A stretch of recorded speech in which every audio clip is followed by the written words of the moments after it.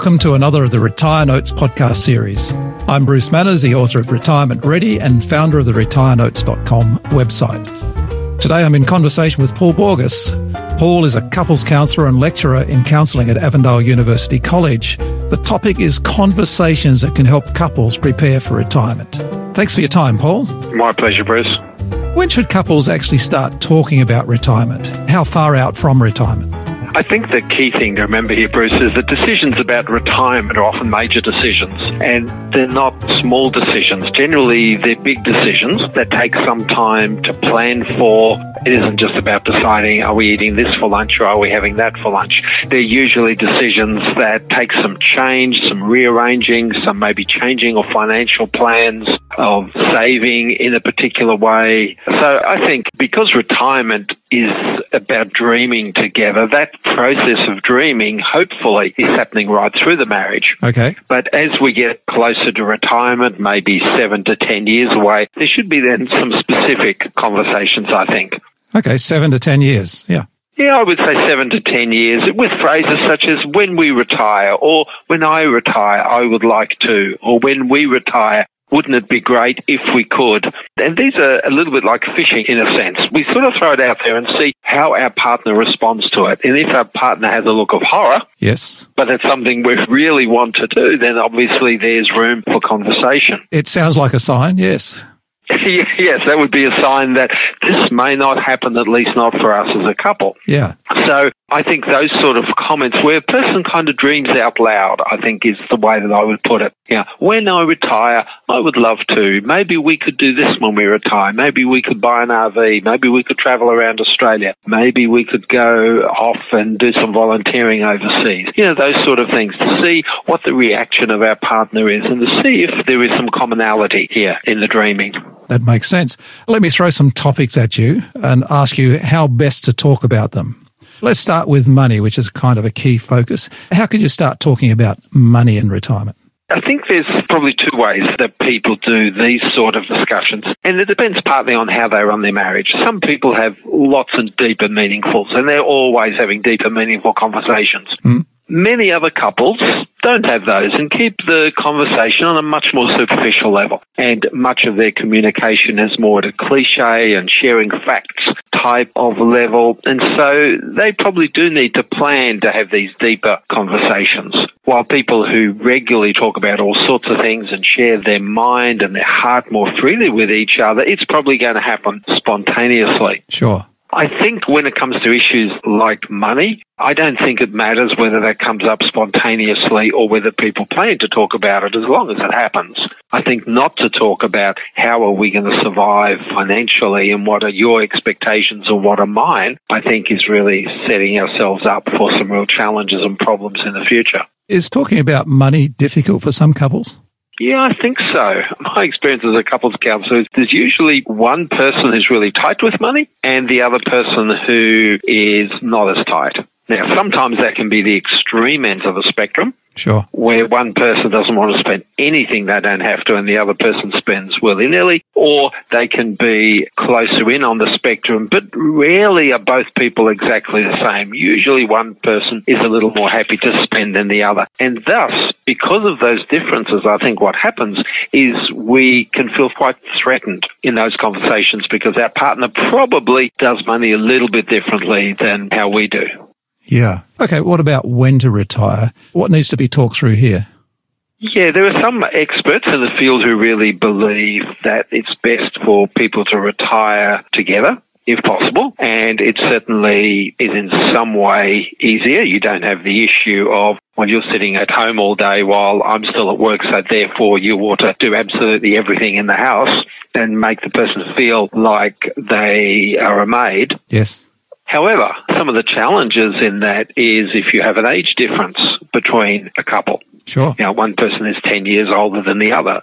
Probably the older person is going to retire first. So while it might be ideal to retire together, it's not always realistic. It may also be that one person has an attitude towards their job that says, I can take it or leave it, I'm happy not to do it, I don't mind doing it, but I'm also happy to give it away, while the other person may feel very passionate about their job and still have unfulfilled work goals. Yeah, I came across a statistic the other day that says only 20% of couples retire together. Oh, really? Okay, interesting. Yeah, we assume that most people kind of pull the plug at the same time. Actually, I came across a couple of weeks ago, a couple of Sundays ago, actually.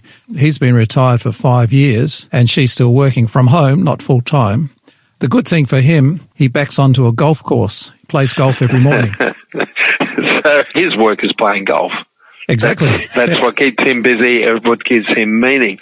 I think it depends a lot as to whether we're still getting meaning out of what we're doing. If it's just something we're doing in order to bring in the dollars, that can become pretty wearisome as you're getting into your early 70s. But if you're still working with passion, I have a supervisor for my work as a counsellor who is 80 years of age and still sees clients 3 or 4 days a week, and he doesn't even keep the money. It actually goes into a charity. So when I go for my supervision, I make a payment to the charity that he supports. So he does it purely out of love. He does it because he just loves doing it. Because he wants to, yeah. Because he loves doing it. And so for him not to do that would be giving up a heck of a lot, because he'd be giving up something that for him is still so meaningful and adds so much to his life. Yeah. Okay, the discussion about where to live. I mean, it could be tricky because she wants to live near the grandkids and he wants to live near the beach. How do you tackle that one? We need to remember that while moving just to be close to children and grandchildren is attractive, we have to remember that children can uproot and move. And then we may be left stuck somewhere that we moved to only because we wanted to be close to the kids. And we can't expect our kids to simply stay somewhere because we're there. That's really not fair on them. So I think there's a couple of considerations. One is, where are our friends? The older we get, the more I think we rely on our friends, the more meaningful our friends become, particularly once we're retired. We're looking for people to do things with socially during the week. We also know that that is such an important preventative measure for mental health. Depression, for example, we know that people who don't have good social networks have some of the strongest risk factors that we know for developing depression. I think it's really important to be where our friends are. It's also really important for us to live somewhere where we enjoy the environment. What are the topics that couples find difficult to talk about? I think one of the things that couples find difficult to talk about is around end-of-life discussions.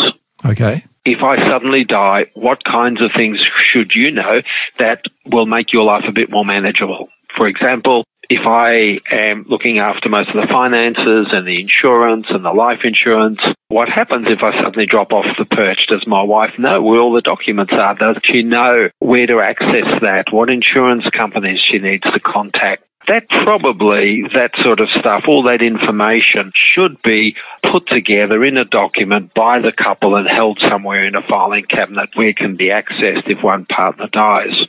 That's called planning ahead, I guess. I think that's planning ahead. And I think one of the things that we do with our own mortality, for example, we deal with it through avoidance. But actually talking about the reality that the chances are one of us will die first and the other has to keep going, and we would want our partner to have life as manageable as possible. There is enough emotional stuff going on when our partner dies that for us then to have no idea how we need to manage things, and if there are shares somewhere that have to be sorted out or sold or redeemed, or all of the details of the finances or other things, the practical things around the house, for our partner then suddenly be left with all that and not have a clue about any of that seems somewhat unfair. Sure. So what's better, to put time aside to talk or to take a casual approach, just take an opportunity to bring it up every now and again? Is there a best way? I don't think so. I think it depends on how the couple function. Yes. Some couples talk constantly about everything, and others don't have that type of relationship, and not because they don't have a good marriage, it's just a different marriage. They talk about things as they need to. And those type of couples who talk about those sort of things when they probably need to plan the discussion and need to say, look, there are some things that we just need to sort out. It's important for us to make sure our will is up to date. It's important for me to make sure that you know all of this, and I need to ask you some questions about the things that you know about and that you manage in the house. I think it's being realistic rather than just pretending that we will both die of simultaneous heart attacks at the age of 99. That doesn't happen for a lot of people. I think we could say for most people that doesn't happen. For most people that doesn't happen, as pleasant as that sounds. Yeah.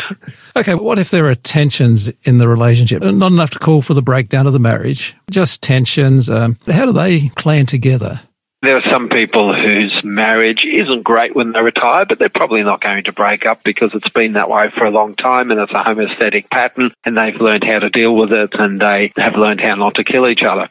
Yes, that's a good way to go, actually. So when it comes to how to plan for retirement, I think there are a few things that are really important here. One is, how do we focus on the good? How do we speak to the very best in the other person? They are still together, so something is working. Something is still functional. We need to practice giving affirmation. The research tells us there should be 5 positive affirmative statements for every 1 negative statement in the relationship. I think if we practice some of that, we've got a better chance of being able to negotiate through the tricky issues involved with retirement. So you're saying one of the first things is to treat each other with more respect, more positives than negatives, that kind of thing. Certainly treat each other with respect and look for the good. And sometimes we may have got out of the habit of looking for the good. And some of us by nature may look for the negative and the bad. And it's about changing our thinking and going, okay, if I was to look for the good in that person, what might be there? What could I actually focus on? Mm-hmm. So if you were to sum up your advice for couples preparing for retirement, what would it be? I think it would be make sure that the discussions happen, do them well in advance, because some things need to be put into place years in advance. Sure. Work out detail, resist the temptation of avoiding discussions because they could take energy or produce conflict, because avoidance is only ever a short-term strategy. It's never a long-term strategy. Sure. And don't forget to talk about what happens if you drop off the perch, or both of you drop off the perch. Death doesn't go away simply by not talking about it. Yes, it really is about keeping the conversation going. Very much so. Yeah. Hey, thank you, Paul. And thanks to you for listening to this RetireNotes.com podcast.